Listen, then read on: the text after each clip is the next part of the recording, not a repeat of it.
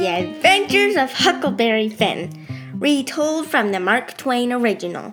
Chapter 16, Tom Sawyer. When I heard Tom's name, I almost fell over. But there was no time to think. They asked me all kinds of questions about Tom's family back home.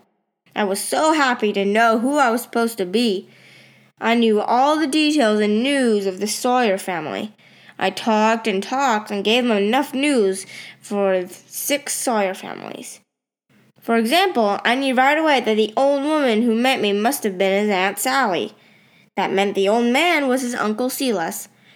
I was feeling pretty comfortable being Tom Sawyer, but then I thought, suppose Tom comes down the road just like I did, and suppose he tells them who I am before I can give him a signal to keep quiet. I couldn't have that, so I told the folks I was going to town to fetch my luggage.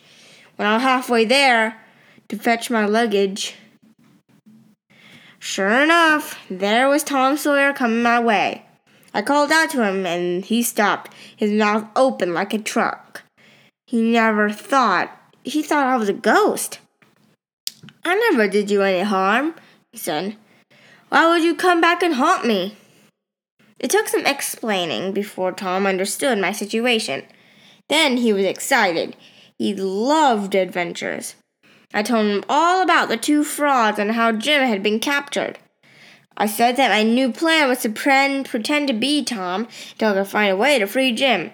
I also wanted to be sure that I was well away from the king and the duke. Tom said he knew exactly what to do. First, we went back to the Phelps farm for his luggage. Then Tom came along about a half hour later. He pretended to be his own brother, Sid. Why, dear me, this is such a surprise, said Aunt Sally. We're expecting you, only Tom. Sis never wrote me about anybody coming with him. I wasn't supposed to come, but I begged and begged until at the last minute she let me go, he said. We had dinner then. Tom and I tried to find out some news about Jim, but we couldn't learn anything. Then Tom mentioned seeing a poster for a show in town and asked if we could go. Uncle Silas said no, but I realized it was a show that the king and duke were doing. That night I told Tom about the show. We decided to sneak out to warn the townspeople about those 2 frauds. When we got to town that night, we saw a rush of people in the street. They were all carrying torches.